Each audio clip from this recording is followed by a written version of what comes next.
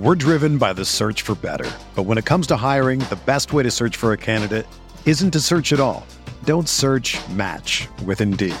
Indeed is your matching and hiring platform with over 350 million global monthly visitors, according to Indeed data, and a matching engine that helps you find quality candidates fast. Ditch the busy work. Use Indeed for scheduling, screening, and messaging so you can connect with candidates faster. Leveraging over 140 million qualifications and preferences every day, Indeed's matching engine is constantly learning from your preferences, so the more you use Indeed, the better it gets. Join more than 3.5 million businesses worldwide that use Indeed to hire great talent fast. And listeners of this show will get a $75 sponsored job credit to get your jobs more visibility at Indeed.com/Blue Wire. Just go to Indeed.com/Blue Wire right now and support our show by saying that you heard about Indeed on this podcast. That's Indeed.com/Blue Wire. Terms and conditions apply. Need to hire? You need Indeed. This podcast episode is brought to you by Coors Light. These days, everything is go, go, go. It's nonstop hustle all the time. Work, friends, family, expect you to be on 24/7. Well, sometimes you just need to reach for a Coors Light because it's made to chill. Coors Light is cold lagered, cold filtered, and cold packaged. It's as crisp and refreshing as the Colorado Rockies. It is literally made to chill. Coors Light is the one I choose when I need to unwind. So when you want to hit reset, reach for the beer that's made to chill. Get Coors Light in the new look delivered straight to your door with Drizzly or Instacart. Celebrate responsibly. Coors Brewing Company, Golden, Colorado. Arteta! What a strike! What a screamer! Zola! And a fantastic goal! Arsenal back in it! And here's Limpar, lines it up, finds the net. Arsenal are in front. Lucas Torreira's move to Italy is off after breaking his neck staring up at Arsenal's new Twin Towers in central defense. This is the Arsenal Vision post-match podcast. My name is Elliot Smith. You can block me on Twitter, Yankee Gunner. That's right, poor little Lucas Torreira. He was going to get sold back to Italy, but then broke his neck staring up at Saliba and Gabriel Magalhaes because they are Twin Towers, and good thing Pablo Mari wasn't around the club or he would have broken his back staring up at him too. But suddenly, not such a slight bullied central defense at Arsenal anymore. Is there any quality back there? I don't know. Maybe we'll discuss that. But sadly, as a big giant lumbers into our club, a beautiful bird catcher appears to be exiting. Ainsley Maitland-Niles looks off to Wolves, but honestly, when the big clubs come calling, it is hard to keep your players. I kid, although they did finish above us in the table and go further than us in Europe. But that's another story. We certainly hope to see that change in the immediate future. Lots of other news. We've signed a set-piece coach from Brentford. We'll get into that, and we will discuss briefly the Champions League final only as an entree into examining what dirty, filthy, nasty things we would do to get Thiago Alcantara into Arsenal, even at his advanced age. So, Paul's on Twitter, Pause My Pants. Hello, Pause. Woo. Clive's on Twitter, Clive PFC. Hello, Clive. Hello, hello. Tim's on Twitter, Roberto. Hello, Tim. Hello there. Hey, and I should mention, so one thing we're going to try doing, not for this one, obviously, because Clive hasn't shaved. So he was very clear on that. I haven't shaved or showered, but it's not smell-o-vision. We're going to probably start recording the pod as video also. And so if you are a patron, you'll have the opportunity to watch the pod if you want. Not just put us in your ears, but you can now put us in your eyes. And it'll be clothing optional. So we'll see how that goes. So let's get started. And there's only one person I can start with, and that is Clive. You have my condolences. I know that you will be grieving today. This is a bereavement podcast. Clive, the bird catcher, Ainsley Maitland-Niles, does appear to go. And I tweeted, and I believe this, a few months ago, I would have seen this as purely positive. The kind of thing a smart club does. Young player, but not that young, 23, never really nailed down a position, unclear what his future is at the club. Go get your £20 million and move on. It's what smart clubs do. But I must admit, he starts the cup semifinal. He starts the cup final. He looks like a shutdown defender. Suddenly you're saying, surely we can find a place for this player, but surely the player has chosen to move on. So I find myself a little more distraught about this than I expected to be, a little more conflicted about it, and I'm curious to see if you feel the same. Yeah, we should get the narrative right. So, well, firstly, I don't care about any of the players. You know that, right? I know. You hate them all. You hate the club, the players, the coach. You hate the shirt, everything. You hate the whole thing. I think it's really dangerous when we start to love the players because then we don't see the game appropriately. And and I'm on a podcast, and I need to see the game appropriately. So soon to be a video cast, my friend. Yeah, oh, sorry, you're absolutely right. Once I sort my boat out, that'll be done. So yeah, Maitland-Niles, I've always liked him because I can see he was incomplete, and naturally, when I see incomplete players, I want to fix them. So, but then I look at what he can do well, and I've often said he's got really good attributes, but sometimes you just reach the end of the road, right? And I'm not sure if he wanted to go. I just feel that he wants to push his career into a different direction. And we've got a lot of players at our club that are prepared not to do that. They're prepared to sit there in the lovely trees around London Colney, in the lovely Adidas training kit, knowing they're not in the team, and just take their money. And then when we have a player like this, who I think has got multiple talents, but he's the one that's prepared to say, you know what, I'm going to go. While those are sitting there waiting for contractual situations to sort themselves out and drain the club. Okay, we gave him the contract, so it's 50-50. But I do admire, just much like I admired Oxlade-Chamberlain when he went, and not afraid to go and try somewhere else. And I think that's a really good thing.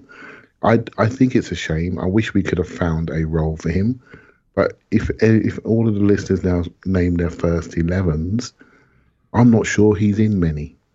And at 22, 23, he needs to be in a first 11 somewhere else, you know. And for me, he's in my first 11, but that's just how I see the game, right? So he doesn't seem to be in everybody's hearts, but that has changed over the last few months because he's done it in the biggest moments. He's now left with a good memory.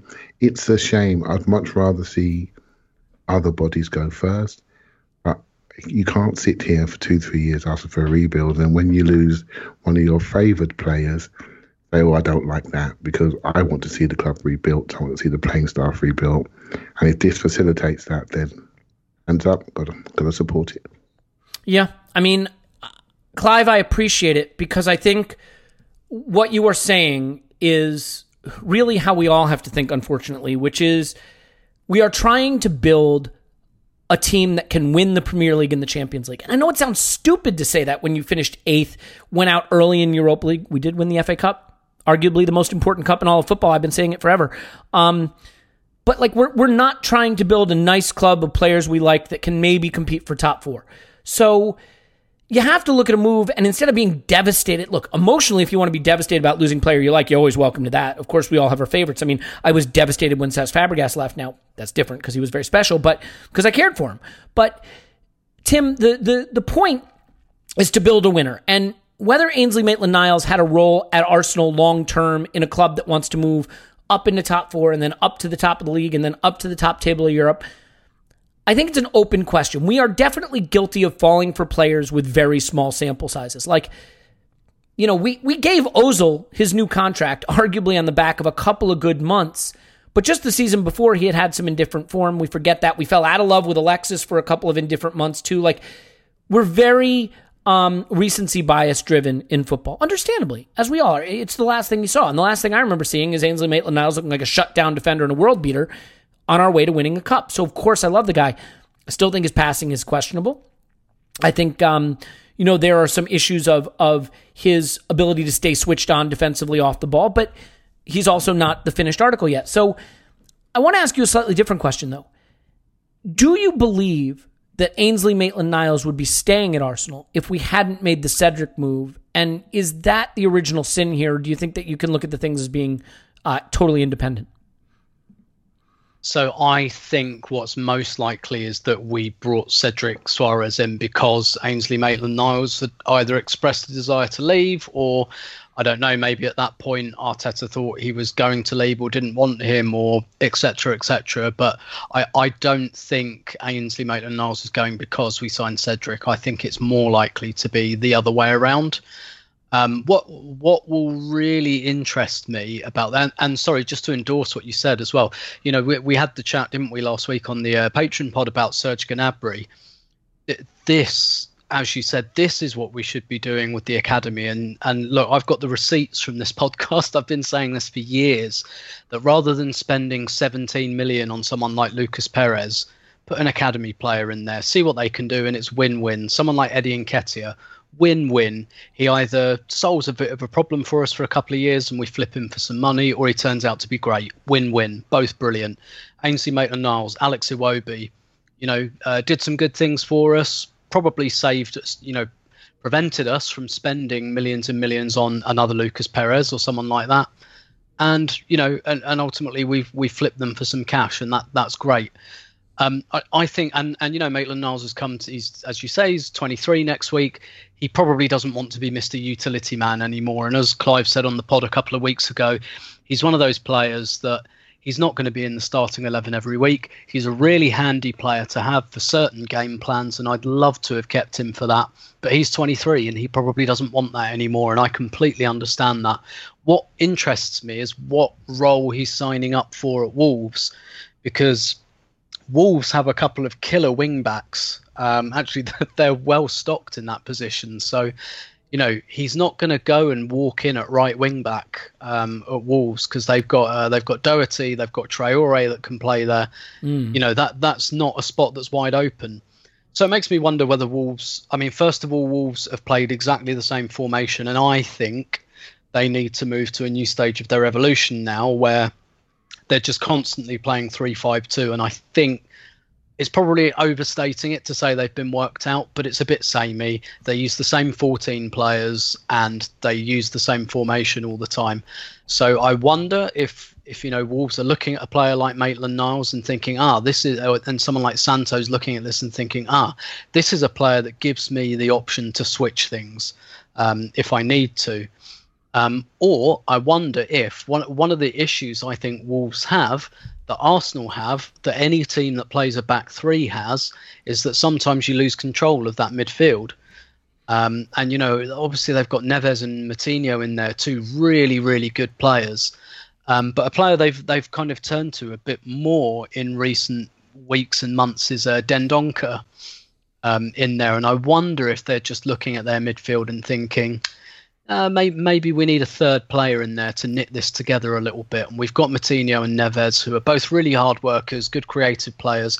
Maybe we need that other piece. And this is me speculating. And if that's what he's signed up for, if they've said to him, look, obviously we can't make you any guarantees, but we see you as a midfielder here. Or if they've said, look, we think you're better than the wing backs we've got, then that will be interesting. If he's gone to Wolves and signed up for the same role he's got at Arsenal, then I don't. Obviously, I'm an Arsenal fan, right? So I'm biased, and I think that Arsenal's a better place to be than Wolves. But objectively speaking, Arsenal is a better place to be than Wolves. And so if he's just gone to a club, who aren't in Europe next season as well, for example, and just signed on for the same role, I don't think I really get that.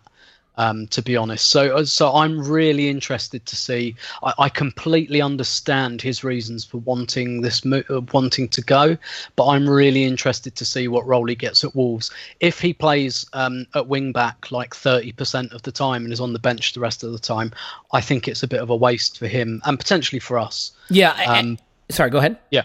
No, that's fine. I finished. Well, and I mean, look, there is also the fact that I think the club were happy to sell. I think the player got a new agent, and agents like to sell players because that makes them more money. And so he's pouring honey in your ear about you need to make this move for your career. And the club is thinking we can get 20 plus million pounds. So everybody kind of wins. I do think if we are going to become a back four team, Maitland-Niles' path to playing time and path to regular playing time would have gotten a lot murkier. The role he played in the cup final run looks less clear. Clive, I know you want to enlarge Tim's point. I have yet to hear Paul's voice or indeed a single sexual analogy. So do you want to just add quickly, just so we can get those in? Well, Tim's touched on it, right? So Matt Doherty, I really like him actually as a right wing back. We can also play right centre back. So that's an interesting one there, and they could be using him at right wing back. But Moutinho's getting on a little bit as well in that central area, so I can see him fighting for that role. And I think... How old is Moutinho? I'm not sure exactly, but has he hit 28, 29 yet? No, he's not in Thiago range. Okay, so a year or two from now, we should be in for him. Got it. Okay. Yeah, exactly. So there's options there, and let's not underplay this, right? Nuno's a decent manager.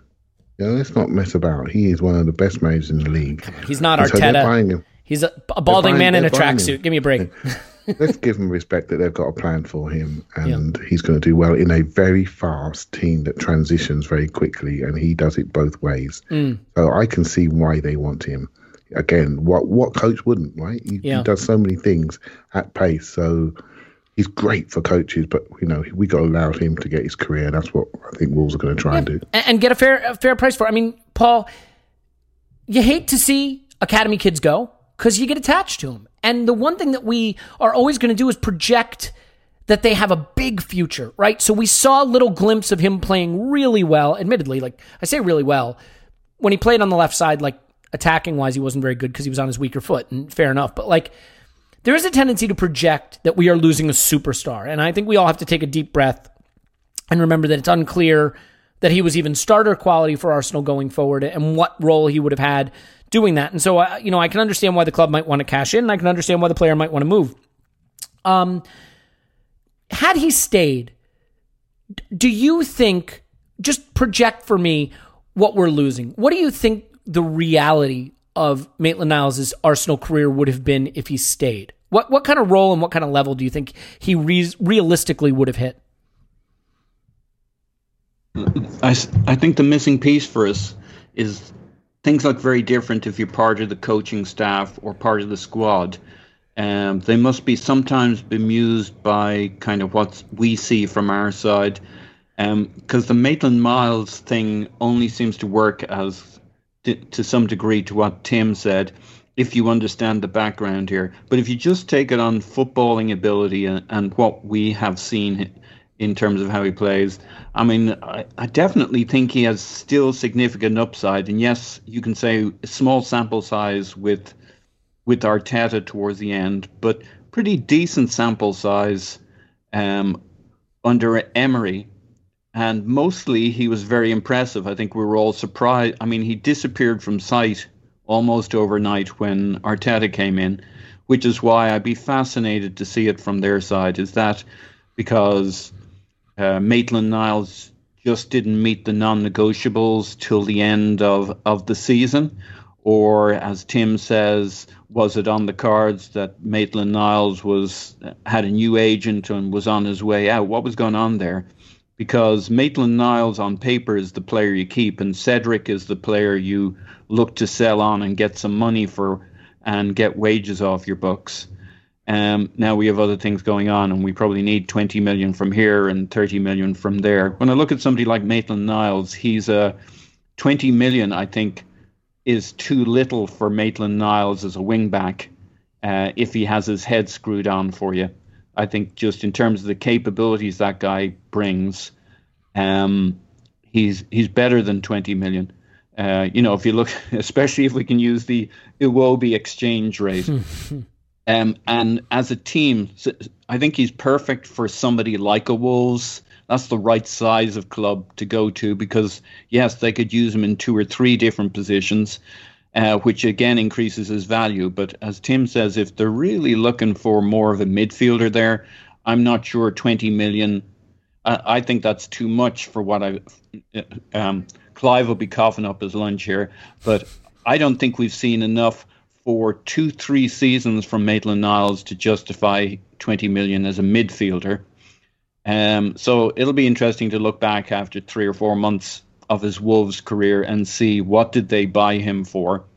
Because as I say, probably 20 million is a good aggregate sum to pay for him if you're going to use him potentially in a couple of roles, but you're not exactly sure what. But if you just bought him as an out-and-out wing-back, full-back, I just really like the guy, unless what you see when you're in our camp is a guy who doesn't always have his compass pointed north. And I suspect of all the players we had, there's always a few of those in your squad.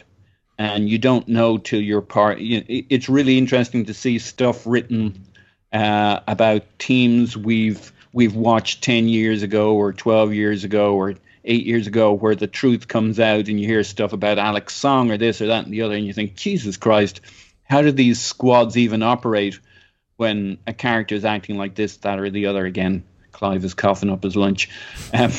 By implication, I guess my question, if I had to guess the players who you were the most worried about as a coach, distracting rather than contributing to, my guess would be, based on pure supposition, he's a reasonable candidate for a guy that a coach might think, this guy can be a bit distracting. This guy subtracts rather than adds. So that's just guesswork, but I just don't understand why we would let this guy go. If his head's screwed on right and he's the right stuff, I think it's a crime that we let this guy go. I really do. And yes, you want to sell a few of these, but I put Maitland-Niles above Iwobi in terms of his potential as a footballer in contribution to the club, and I liked Iwobi better than many. There's really several components to any player at a club, right? There's acquisition cost, there's wages, there's sell-on value, and there's service. So there's acquisition cost. In the case of an academy player, it's nothing. In the case of a free signing, maybe that's nothing, maybe a signing bonus, something like that, but nothing. There's wages, which is what a player is paid in fiat currency. And then there's service. How well did they play for you? Did they make the team better? Did they contribute to a path going forward? And you always have to balance these things. So not buying a player, selling a player, all of these things fit together. So when you look at Cedric's acquisition, for example, there's a cost to the loan. There's a cost to the wages. There's the fact that he will probably be worth nothing at the end of his contract based on his age. In other words, there will be no sell-on value. And then there's service. What is Cedric's service if Bellerin stays? Backup fullback who maybe takes the starter job. We don't know. Does he really push us forward? What is the cost of Cedric if we lost Maitland-Niles for him? If we could have given Maitland-Niles the path, you say, then we don't get the money for selling Maitland-Niles. Yeah, but we don't pay the money to acquire a Cedric. So I mean, it all fits together. And I think, in general, I am pro-selling. Sell all the players. I mean, you're 8th in the Premier League. Sell all the players. There are only a few that you could say, honestly, you can't replace, you can't live without. You just have to sell them all. I mean, Ted Knutson on the Squad Building Pod said it clearly. You got to kill your darlings.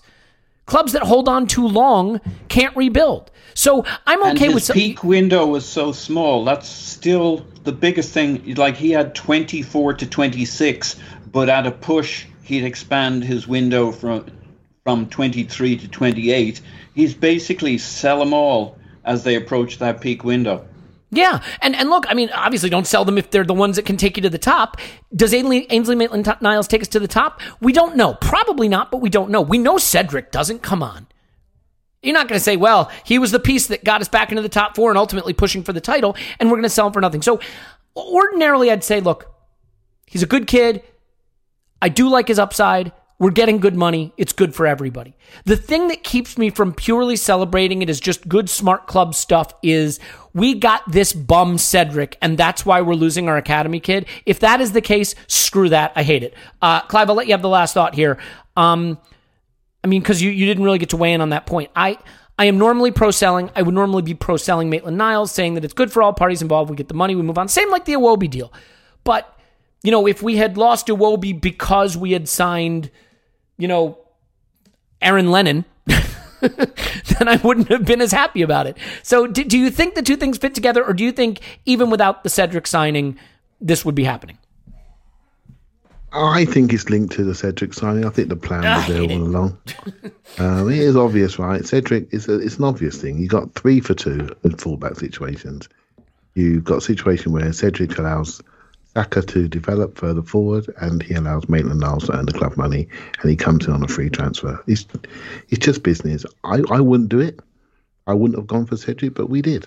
Right? So if Kalashnik goes out the door for a bit of money, and the plan starts to develop, and a few of the bodies that are too comfortable start to go, then we look back and say, you know what, we're in good shape. And if we add the centre midfielders we no doubt would like to see, then we think, you know what, that helped build a different level of midfielder into our club and allows us to dominate games, etc., etc. So I'd rather see the plan go. I am not happy to see this player go, but I want us to be better. I want us to be better, and that needs money, and our owner's not about to give us lots and lots of money. So this is the only way we can do it. And it's a shame. It's one of the ones I like that goes first, but that's the way of the West, I'm afraid. Tim, can I ask you just a super quick question because we're going to move on to Gabriel Magalhães? I'm going to say his last name every time now. Love it. Outside of the goal for Norwich, what's your favorite Cedric performance for Arsenal? Well, there's just too many to choose. If you had to pick one, is there one that just stands out as the quintessential Cedric performance other than the goal against Norwich? I mean, did he start against Wolves or Southampton? Or no, it wasn't Southampton. Yeah, he started against Wolves, didn't he? Wolves away, and then was subbed for Bellerin after 65 minutes. So yeah, that was great. Great. Okay, good. Yeah, I got to be honest. Like, I can't just pick one. So just really happy he's on board. He's on the boat. Thank God he's on the boat. Okay. I'm going to get so much hate for this. I'm sorry. I just don't like the Cedric move. I know I've been in the wars. I have served in the Cedric wars, as I've said previously. Block me on Twitter, Yankee Gunner. What are you going to do? Tim, Gabriel Magalhães does look like he has inched so close to Arsenal that I am afraid he might be inside Arsenal now, which, given the size of him, yikes. It looks to be a little over 20 million euros, I think they said, plus add-ons. Yeah, he's young. He's talented. It looks like we're building a future with Saliba and Gabriel. What's your expectation of him coming in and playing right away? That's the first thing I'm curious about. I mean, I think... So we have we have more center backs than any team in all of Europe. And I'm not sure any of them are good, but we've got a lot of them. So, yeah. I mean... Obviously, we need to try to shift some. I mean, just take some up to the cabin up north, leave some in the woods, do what you got to do. We got to get rid of some. But it is a fair question whether you want to bring Gabriel and Saliba in right away at their age and expose them when you do have a lot of more senior guys who can play. What's your expectation in terms of where he'll be in the pecking order to start with? I'll preface this by, and as patrons who listen to the pod on Friday will know, I don't really have much insight into this player at all. Super glad I asked you about him. other than the fact that I have seen him live in Brazil really randomly, a game I went to about 3 years ago he played in, but I think a club of Arsenal's resources spending around 20 million on a centre back, and he's 22, isn't he? That says to me he's going to play, quite frankly. And as you've highlighted, yes, we have a lot of centre backs. But when you look at them, who are you looking at and thinking, well, he's undroppable. There's no way he can play instead of him. I think what we're probably looking at is a bit of a transition so that what we'll have, depending on whether we play the 3 or the 2 or whatever. And I think David Luiz is the bridge here. I think the idea is probably that David Luiz will oversee the transition. So my best guess is that we'll probably start with Luiz and Gabriel, particularly the fact they speak the same language. Very nice as well. And they both speak French, actually, as well.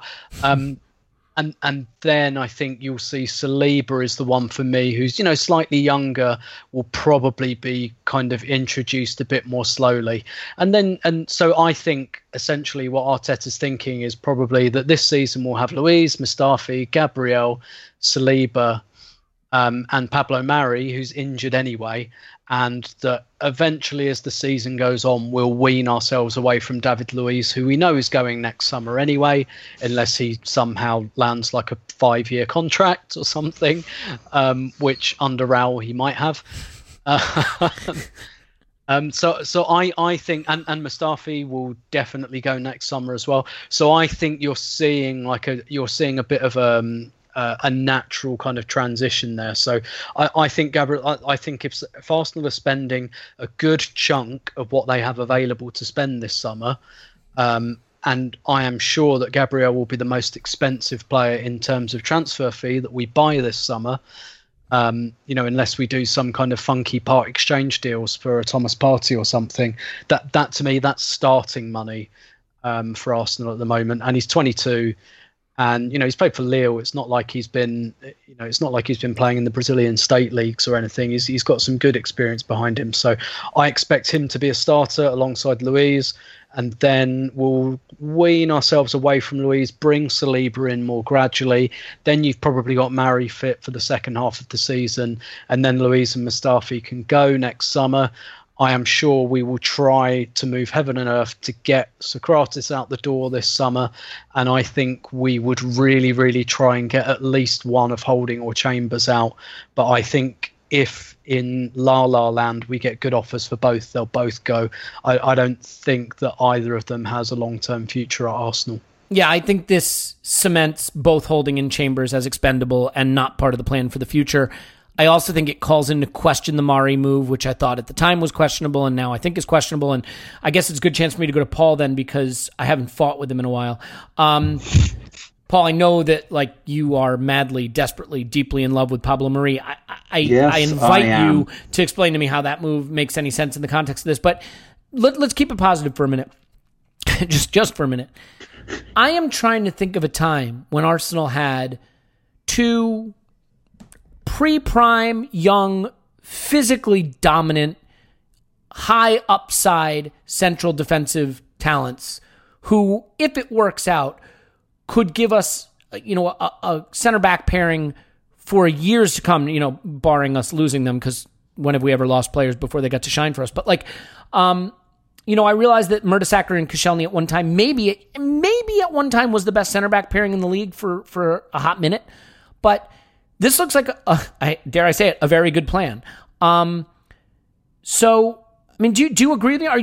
I find myself very excited about this because I think this lets us now say, okay, let's go finally build an attack that can restore Arsenal to the kind of team that scares people, and we don't have to be the mullet of world football with, business in the front, party at the back. This looks like a very good long-term plan. So are you as upbeat about the future defensively for Arsenal? I'm very optimistic about it. I think those two players give you size, athleticism. They're at the right age. They can be shaped. They can play a high line. In fact, they both have the physical speed, prowess. They both enjoy a one-on-one, handle themselves well, don't go to ground too quickly. At least from what I've seen of them and the bit I've read. I think it's really promising. Of course, the only downside is that they've both only had like a season and a bit in Ligue 1 to prove themselves, and Saliba's had some injuries, so you glom it all together. They've had just over about one good season in Ligue 1. Saliba's even a couple of years younger, so as Tim says, it'll be interesting to see how we transition there. Obviously, Luiz is a pretty dominant character in our dressing room, and will take some shifting from the back line, but it may be one of those things where there's a good understanding of what the succession plan is, and as the season goes on, there's more and more scope for, I guess you would expect, if we're playing two at the back, it would be Magali Eyes, who's beginning to take over that Luiz spot, but maybe we'll still play plenty of three at the back, in which case you can have all three of them on the pitch at the same time. But yeah, they'll need months and probably a good half a year to really settle in and get comfortable, because it's the one spot where if you don't settle in and feel, we saw with Gabriel Paulista, who had many fine attributes and the physicality maybe we were looking for, and the athleticism. You got to settle them in so that they feel part of a unit, which goes beyond just the centre backs. So it's very important that they're adopted in and slot into a structure that we kind of don't really have at the moment. I'm not even sure we already have the experienced players. They can help them off the pitch and kind of in the league, etc. But we don't really have that structure. They just plop into, Tierney's new, Bellerin's established. That's fair enough. But what format we'll play at the back, what our midfield just in front of them will look like, it could still be a lot of shifting sands for the best part of another season. But a season out, optimistic, but I don't know if I think our future's bright and it's all locked in, because it just seems to be the toughest spot. Yeah. It's just the toughest spot to know how a player is going to turn out. It's so much of it is between the ears. Yeah, and I mean, I just think there are very few positions that are as difficult to project future success for, like center back, as you say. So I think that's difficult. But Clive, I mean, let's try to finish the Magalhaes talk. I'm just going to keep saying his last name because I love it. Gabriel talk, just on a positive note. Like, what do you think the outlook is? I mean, building on Paul's point, and in terms of just, look, the club has done some things that I don't think I need to tell anybody that the club has made some questionable moves that I don't understand and don't necessarily agree with, and there may be more to come this summer based on the rumors, but between Saliba and Gabriel, this kind of looks like how you'd go about building a central defense for the future if you were a club that wanted to plan longer term, had a lot of aging center backs who you don't necessarily rate, but can at least, fill up some minutes for you in the meantime, and you don't have £85 million to spend on Virgil van Dijk. So this looks like a combination of good talent acquisition, good identification, good recruitment. I mean, are you as bullish on the move from just sort of a squad building and strategy standpoint? Yeah, well, absolutely. I think what this highlights to me is how poorly we've recruited and how long it's taken us to get to this point. I mean, we've had some moments with Chambers and Holding that have been positive, but we've been fooling ourselves. I've been quite critical in the past, and I don't like being critical, but they just got levels to them. Socrates was a short-term player. Mustafi, I thought he was a buy we didn't need. Again, why are we buying a 5'10.5" centre-back that's physically challenged and always on his backside? I mean, why are we doing that? So again, it's the recruitment. Luiz was to fill a hole in the situation that we allowed to develop with Koscielny and didn't react quickly enough. In some ways, that buy is looking really, really good maybe not from financially, but from a human perspective, it's looking really good. And we just got a situation. Murray, I quite like. I will say that. I've said it before, and I'll say it again. I urge you to watch the games where he's played and where he's been fit. Good man, Clive. Go on. He is. I'll tell you now. I'm telling you. Watch the game. The players give him the ball. He is a defensive leader on distribution. I can see him easily in the middle of a back three. Easily. David Luiz is getting older. He could easily be that player. He's got leadership. He directs. He knows the game. He knows when to press. He knows when to drop off.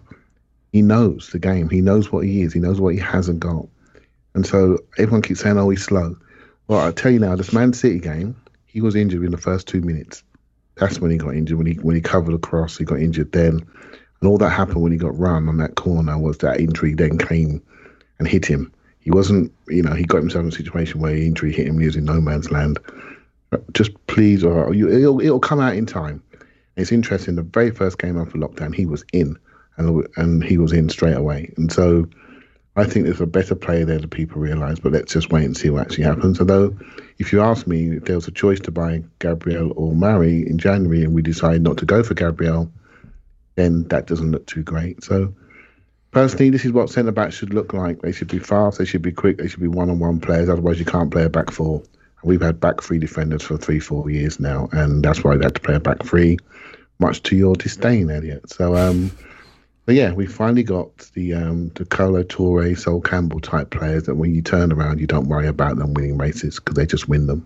I'm probably hoping that's need, good. though, 3 or 4 of them, right? Because you just don't know who will work out between Saliba and Magalhaes. You need... Look, you guys know that I'm not a big believer in squad. Like, I don't think squad depth wins you titles. I think starting 11 depth wins you titles, and all you have to do is look at Liverpool's backup central defenders. But, like, I don't think you can just have 21 and 22-year-old center backs. I fully acknowledge that. And, you guys talk about back three, and I don't like the back three, but you've got it all wrong. You think I want us to go to a back four. I think we play all the center backs. Play them all. Try scoring then. Luiz, Mustafi, Socrates, Chambers, Holding, Magalhaes, Marie, and Saliba. I mean, come on. And then just play for corners. Get Big Sam to coach us. we'd be unstoppable. Just a thought. I say we move on from Gabriel because we're going to announce him and then we're going to have to do more pods on him. So can we move on from him because there'll be more time to discuss? Oh, yeah. Yeah, no? You want to keep going? Well, yeah, okay. well, So you don't like my idea, is what you're saying. Paul's point is really important, right? So I doubt it. as we develop into these two being our first choice, whether that takes 6 months or a year, next summer now we have to buy another speedster, another one-on-one player. So when one of those two kids gets injured, we don't have to change how we play. Very important. So next summer, while they're being mentored this year, next summer when David Luiz goes, we need to get another speedster, another one-on-one player, and then we're in good shape going forward. And because they won't all work out, right? They look good on paper right now, but one of these two probably just won't quite be as good as Build, sadly. Okay, well, let's move on because we got a couple other things to get to, and as I said, there'll be plenty of time to go on and on about what is inarguably the greatest defensive collection ever assembled, not only by Arsenal, but globally. So, Tim, before we get to Thiago Alcantara and what role he'll play for us in midfield and how many titles he'll win for us, I just want to talk briefly about specialization in football. So we have apparently signed a set-piece coach from Brentford. And I find this to be tremendously interesting because, look, I know people hate it, especially when Americans do it, when you compare one sport to another. And nobody wants to hear about the NFL. But I think the NFL is an interesting sport, right? Because in the NFL, you got a head coach. You have an offensive coordinator, a defensive coordinator, a special teams coordinator. You've got a wide receivers coach, a running back coach, a offensive line coach, a defensive line coach. And, I get it. There's some of that in football. You got a goalkeepers coach and you got the head coach and you have an assistant coach. But there's not as much specialization as you'd expect. And there are moments in football that are distinct moments. You take a great chef, right? The best chefs in the world don't make desserts. They hire pastry chefs because that's not what they're good at. Do I think that Mikel Arteta should be the coach and have the overwhelming control of the sort of philosophy and flow of how we play our football? Of course. But when it's a dead ball, there's an opportunity for someone whose only job is to scour world football for every set-piece routine, offensively and defensively, that he's ever found, and imitate them, innovate on them, disrupt them, and create new opportunities. And if you get 4 or 5 goals a season from a set-piece and concede 3 or 4 goals a season fewer, that's the difference between playing Europa League and Champions League. That's the difference between winning a title with 101 points or losing a title with 99 points if you're Liverpool or City, right? So I'm just sort of surprised that we don't see more specialization. And we always talk about inefficiencies and exploiting inefficiencies. And to me, one of the easiest places to do it is set pieces. Hire somebody to take control of the dead ball situations and improve on them. And this seems brilliant to me. So how do you feel about specialization in football and about our decision to do what I think looks really innovative and modernized, which is, get people in who can help with these incremental improvements? Yeah, like you, I'm surprised that this hasn't happened earlier. And actually in England, I remember, in the 90s, people talked about this in really general terms that I don't think work, defensive coaches. And actually that was something that came up with Arsene Wenger around the time everyone started dancing around maybe Arsene Wenger just isn't that good anymore.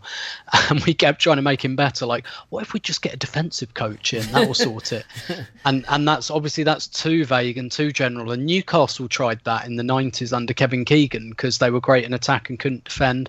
They hired Mark Lawrenson to be a defensive coach. Didn't work. Left after about 3 months. It's too vague and you can't separate defense from midfield and attack really in terms of your coaching because everyone has a little part to play in that.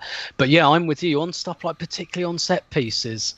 And it's surprising that we're only just beginning to see it. And look, Liverpool have the throw-in coach and, what was really annoying when, Liverpool got the guy who deals with the throw-in situations, who I think is on a casual contract and comes in twice a week. So it's not the absolute focus of everything they do. I think he just runs a couple of sessions a week and all the bloody real football men were laughing, oh, why do you need to train someone to take a throw-in? And it's obviously they're not training them like literally how to throw the ball. It's the situation. They won't have any more foul throws, Tim. That's going to be the difference. Yeah. And it's like, think of how, and you think about it, you think, well, think of how many throw-ins you get in a game. And like actually throw-ins are quite difficult because it's really easy to pen teams in. So why, because there's a limit to what you can do with it. And so why wouldn't you have like a pattern of play for throw-ins, or several patterns of play for throw-ins, just so you can get yourself out of, because you get boxed in, just to get yourself out of that situation. Why wouldn't you do that? And I'm really enthused about this guy coming in from Brentford. I mean, first of all, to your point, for Arsenal at the moment, set pieces are not even a marginal gain. I read we're today, bad at them. Yeah, it's a huge incremental improvement. If you include penalties, 45% of the goals we conceded in the league last season were penalties. Take out penalties. Or set pieces, you mean? Not just penalties. Were set pieces, including penalties. Take out penalties, and it's 31%. Only Manchester United conceded more. 31% of our goals conceded. If you can take two or three... So what did we get? The winner for Spurs in the North London derby, corner. That doesn't happen, then we finish in the Europa League spots through the league. I know we won the FA Cup, and that was great, but that was the literal difference in the end between not qualifying for the Europa League through the league. And that's just like one example. If you cut that down by 2, 3, 4 goals, that can mean 2, 3 or 4 places in the league. That can be the difference between 4th and 5th or 7th and 6th. It's so worth doing. And what enthuses me about this move a little bit, again, we talked on the Patreon pod on Friday, didn't we, about Lyon and where do they get these exciting players from? And actually, sometimes who you steal from, or who you take from, rather, can be quite enthusing. And Brentford are a really kind of modern, forward-thinking club. I know Ted had some involvement there as well a couple of years ago. And look at what Brentford have done. Like, Brentford are a League 2, League 1 sized club, and they were a hair's breadth away from getting into the Premier League. That is how much they have been able to kind of utilize things like data and set pieces and things like that. They have maximized that so much that they are punching so far above their weight that it's untrue. And that's but it's through a collection of marginal gains that they've tried to make work for them. And so I'm kind of glad that we're looking at them as a bit of a model, but also Liverpool. I and again, to reference Ted again, I know I forget where it was, but Ted was talking about how Liverpool had kind of found their own metric, because their XG is quite curious. You look at their XG and you'd think that doesn't kind of stack up with their actual goal difference. They're massively overperforming, both in terms of XG for and XG against. And Ted was talking about how their data guys had actually found another data point that nobody's discovered yet, and they're working to that. So they've almost like cheated XG a little bit. And again, like, just look at how Liverpool have built these marginal gains in their recruitment, in their coaching, and the way they do business. And if you keep adding up all of those inches, eventually they become yards, and that's what I want to see Arsenal doing. Brilliantly said. And I mean, you guys, everything is measured in football now. And what's great about football is there's only really one measurement that matters: goals. And there aren't a lot of them scored. So we know how valuable they are. That's why, Pierre-Emerick Aubameyang, towards the tail end of his prime in his 30s, is going to get a huge bumper contract because he scores goals. What is it worth? If an assistant coach comes in and adds 3 goals, he's worth something. I mean, hell, your backup striker gets you, 5 or 6 goals, and you give him £60,000 a week for 4 years. Like, if you can get these specialists in to take a few goals off your goals conceded, add a few goals on your goals scored, I mean, literally, that's worth millions of pounds just in the places you finish in the league, let alone maybe getting you Champions League. And you know why I love it also, Paul? Here's why.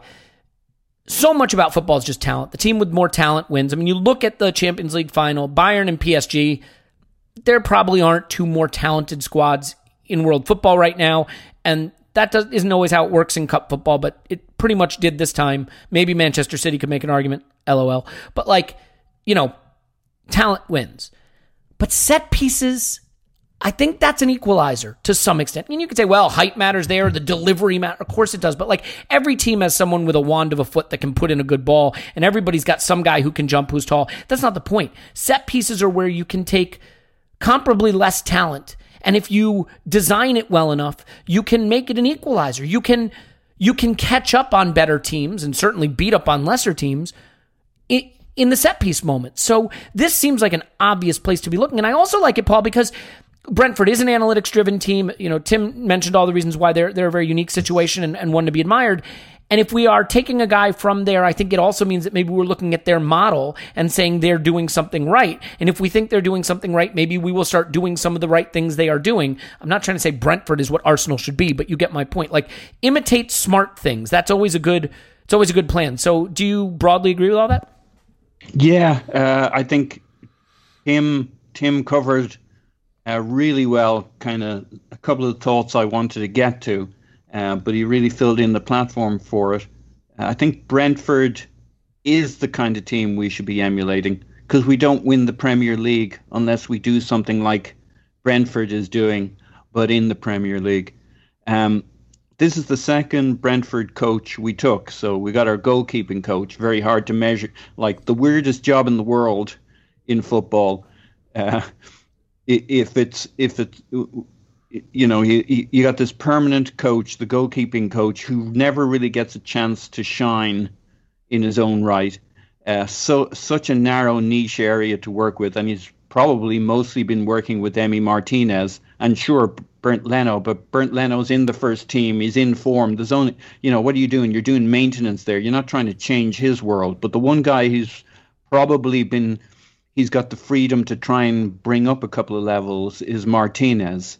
And Gunnar Blog does a great thing back in February on who are the profile of our coaches and what their jobs are. It's really quite interesting. So at City, they had the 3 assistants in their group, and we've replicated that. We have Round, we have Stivey, and we had Freddie, and maybe it'll be Bergkamp to fill in that role. Imagine.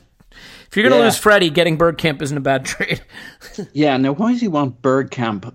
I've such a long shadow. I don't know if I'm Mikel Arteta that I want Bergkamp standing right next to me. Yeah, you walk into work with a guy who walks by a statue of himself every morning. Yeah. Not ideal. And that bad 10-game streak in the middle of the season, and everybody's getting twitchy on whether you're still the guy, and Bergkamp's... I don't know. Well, look, the good news is you can't give the head coaching job to the guy who won't fly as long as you stay in Europe. So there you go. Yeah. Anyway, moving on. He's probably all right with the Channel Tunnel, though. Yeah. But yeah, you look at somebody like Bergkamp and you think Arteta just wanted him there because he's a fan.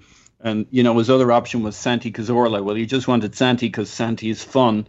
But there's the Freddie spot where you kind of have this big personality who they kind of consigliere, kind of the big picture, give you feedback. So Arteta gets that. He's got Stevenberg, I think it is, who was under Louis van Gaal and Ryan Giggs, but we'll forget about that last one. But he's basically the Dutch tactics guy who's going to tell Arteta how he needs to play next weekend, and Arteta then makes his own decisions what he wants to do. So kind of Arteta fulfilled that role at City for a while.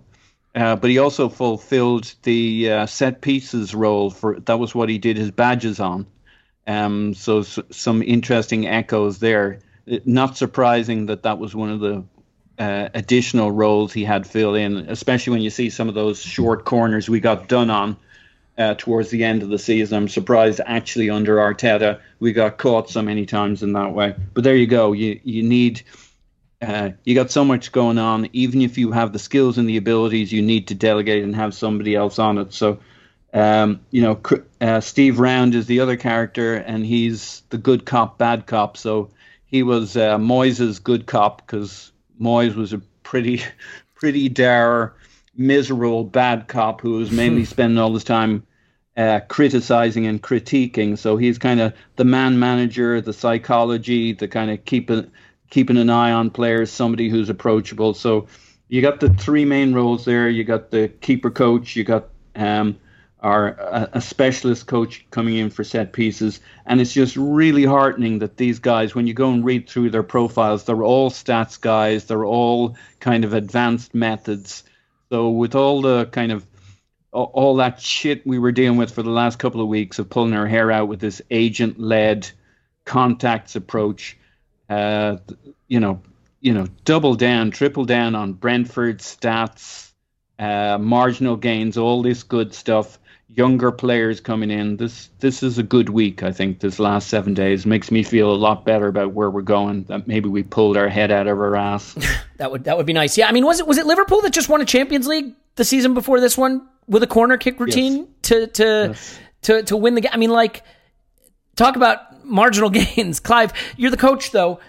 As someone who coaches, and I realize it's a different level, and the need for this kind of specialization is a little different at the level you're coaching. But like, how would you react to someone saying to you, "I don't want you handling every bit of how the sausage is made. I want you to get a specialist for set pieces." I mean, just because you're a good coach on flow or setup or possession or whatever doesn't mean you've scoured the world and have the best insight into an in-swinging versus out-swinging corner, zonal versus man. I mean, how much would you enjoy the opportunity to say, "I'm just going to coach how we play football, and I've got this other guy who's aces at the set pieces"?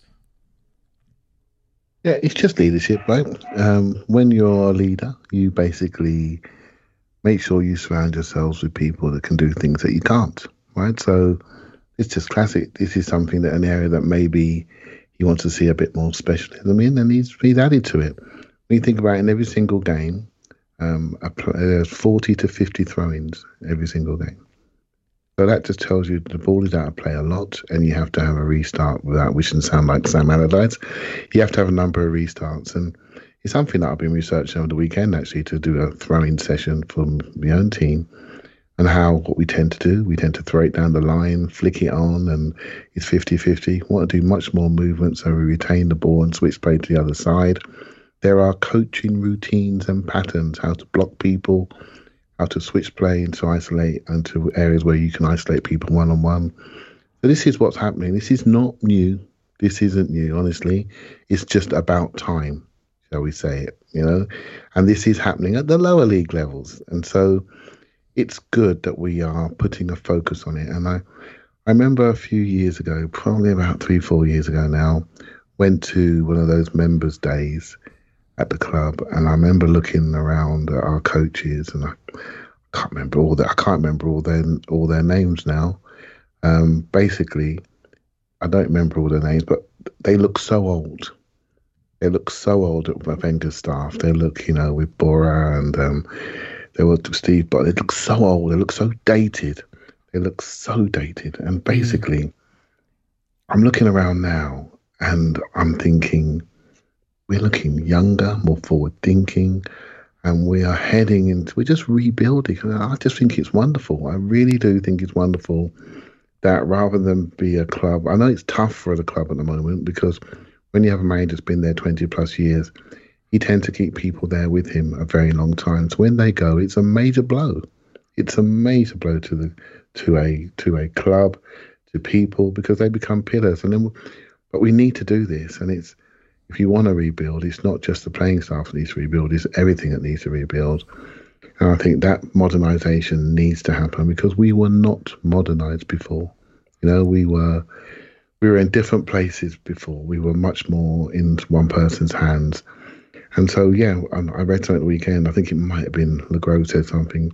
There is a modernisation going on, but Arsenal is also being made much more corporate as well.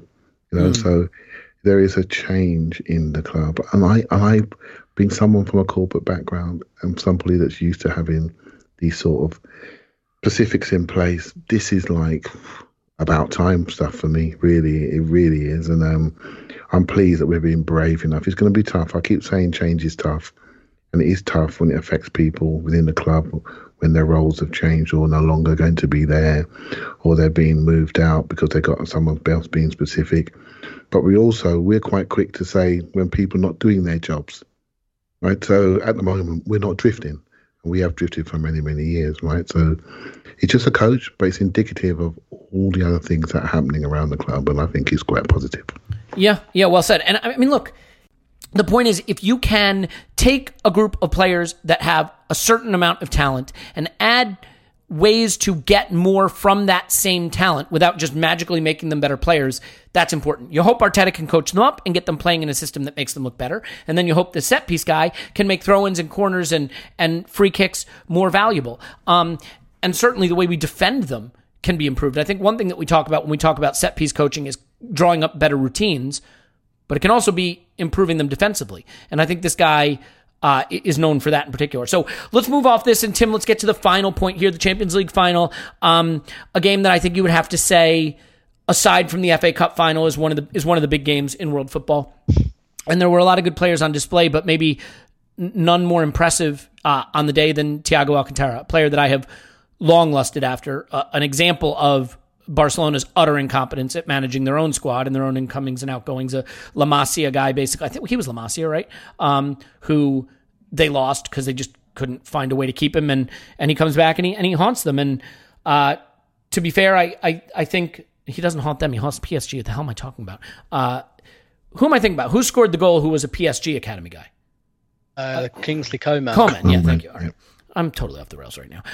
But moral of the story is, I have put a lot of hours in this podcast into expressing that I don't think we should buy anyone over the age of 14 years old, and how, you can't buy late prime players, you can't give them money, and Aubameyang. I've been waiting for this all day. Aubameyang should be sold for £5, and so should everybody we have that's over 27, and I'm against the party deal, which I'm on record as, but I'd break all my rules for Thiago Alcantara.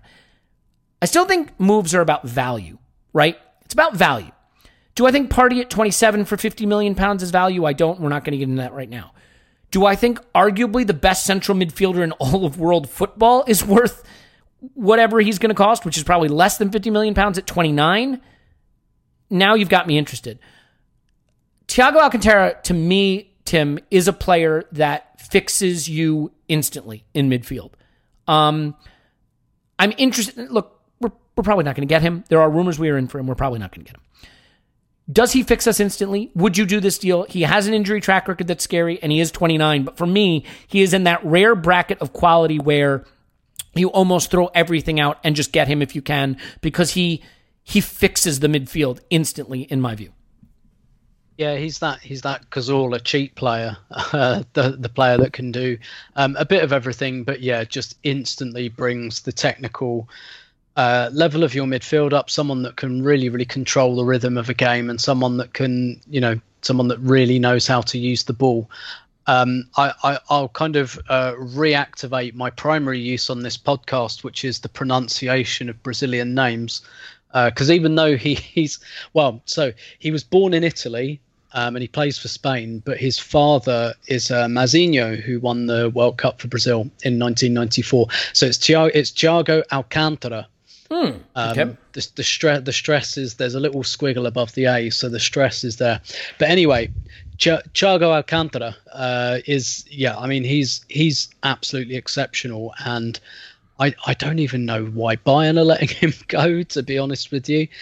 And look, I think it's really pie in the sky, because Liverpool is the really strong rumour, and he's playing for Bayern Munich, and he's a really important player for Bayern Munich. And, for Arsenal, so this is going to be a bit of an over-exaggeration, but for Arsenal at this point, at probably their weakest point for 25 years, to pick up a player like that, it would call to mind Arsenal getting Dennis Bergkamp just after they'd finished 12th in the Premier League. And I'm not saying he'd make that kind of impact, not least because he wouldn't be at the club for 11 years probably. But yeah, I think you're right. I think he's just the type of player that you bring in, and you don't have to worry about building your midfield anymore. Like, it's kind of built once he's there. You don't have to think too much about who suits Xhaka and who suits Ceballos, and which blend of qualities goes with which. I think he's just someone you just parachute in and say, right, Yep, that's that. Like Fabregas, right? We didn't used to agonise over who partnered Cesc Fabregas. It wasn't like, should it be Denilson or Song or Gilberto or Edu? Like, there was never a conversation. It was just, we've got Fabregas. Who cares who plays alongside him? Quite frankly, and I think this and kind of similar with Cazorla. Really, once we worked out his best position was deeper. It was less a case of who partners him. Albeit the Coquelin partnership was effective, but I think that was about 80% Cazorla, maybe more. And yeah, this is the same with Thiago. This is just the sort of player you don't argue about who fits with him. He kind of makes people fit with him. He's not an awkward player to accommodate. And the reason he's not an awkward player to accommodate is because where he plays and how good he is at playing it. And I bet, the player and the coach that Mikel Arteta is, I bet he'd do some terrible, terrible things to bring Thiago to Arsenal. I don't see it, but yeah, I would absolutely love it. And I also think he's the type of player who, when he's 32, 33, he'll still be really good, so long as he's fit. Which, like you say, is probably the only real. Like, I don't view the aging part of it as that much of a problem. It's more the fitness that's where the risk sits. Yeah.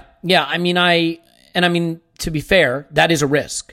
So I don't know, I don't know how much money you want to spend on a player like this, but our midfield is bad. It's just bad.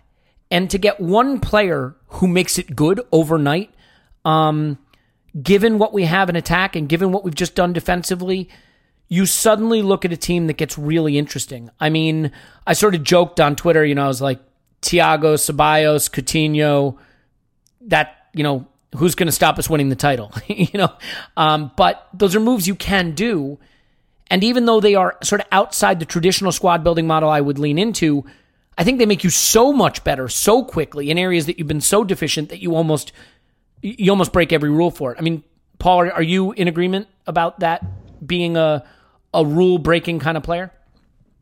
Yeah, but I'm mostly in agreement that it's never going to happen. So, well, okay, But yeah, I mean, that'd be absolutely delicious for a few years. Would love it, and would give us all the sizzle that we associate with the club we support. Certainly over the last couple of decades, and we seem to be lacking sizzle right now. Danny's the closest thing we have. We're not sure if we're getting him back, but yeah, he, as Tim so rightly said, you can. The other players are all going to shine around him because he's going to give them the ball to put them in good situations. So it becomes less and less of a problem. We don't have that player that makes everybody else in midfield look a level higher. So he would be wonderful. Yeah.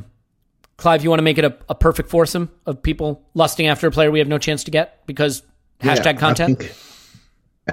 I think I remember we were having our party discussion on one of the podcasts, and I said to you there are two players in Europe with the highest number of take-ons. It's Thomas Partey and Thiago Alcantara. They have got the two players that absolutely fix us. On the half turn, press resisted, getting out of the press. Thiago showed it the weekend when he got some terrible passes given to him. He still managed to get out of it. You could say, I agree with your point about value. I'm even though I really love Partey, I don't think the value's at £43 million. I think that's too much. I do think that's too much. So we want to see if that value comes down. But £23 million for an injury-prone Thiago is also too much. So that is also an issue. But playing-wise, my views of midfield, deep midfielders take the ball, allow you to spread into wide areas, into your attacking midfielders, stroke wingers that roll into midfield and take the ball from a higher position. So it's the base of the midfield we need to rebuild. We got Torreira, we got Guendouzi, we got Xhaka. We can have a debate about all three of them. All three could go. Xhaka will probably stay. The other two may well go. So we need 2 to 3 more midfielders. We need a complete rebuild in there. How we achieve that if Ceballos doesn't stay, we're going to have to do some work. And that maybe explains where we started the podcast, why Maitland-Niles has to go. Why are there rumours about Berlin at the moment? Why are there rumours about Kalashnik at the moment? We need to sell to allow these options to open. There are rumours about Aouar coming or potentially coming if we can do the right sort of deal. These are the types of players we should be linked with. They are really smart, technical, press-resistant, take-on experts, which we used to have so many of in yesteryear. So it's great news that we're linked to these type of players. It tells me that Arteta knows what the problem statement is in centre midfield. So, yep, full house for me. Yeah. Aouar. Aouar. No. Aouar. By the way, look, I don't always name the podcast that well. I'll fully admit it. Some people like the 56th redundancy. I thought that was a decent one. Loved it.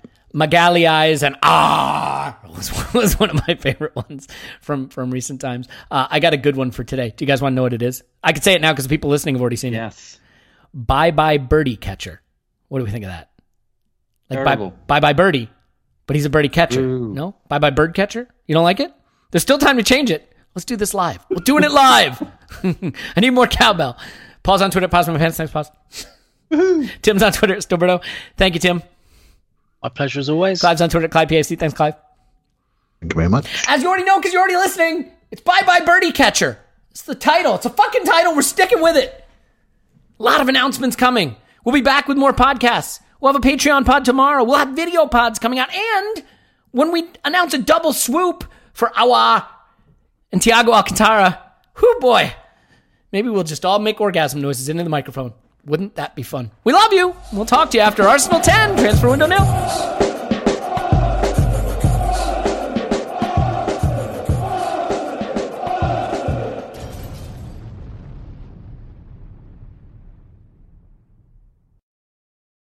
The headlines remind us daily, the world is a dangerous place. The elites in charge say everything's fine, stop noticing. But you know better. And your gut knows that time is short to prepare for a world that is 4 missed meals away from chaos. My Patriot Supply has helped over 3 million families become more self-reliant and is the company Americans trust to prepare. Go to MyPatriotSupply.com and secure their best-selling 3-month emergency food kits. Each contain delicious breakfasts, lunches, and dinners, averaging over 2,000 calories per day.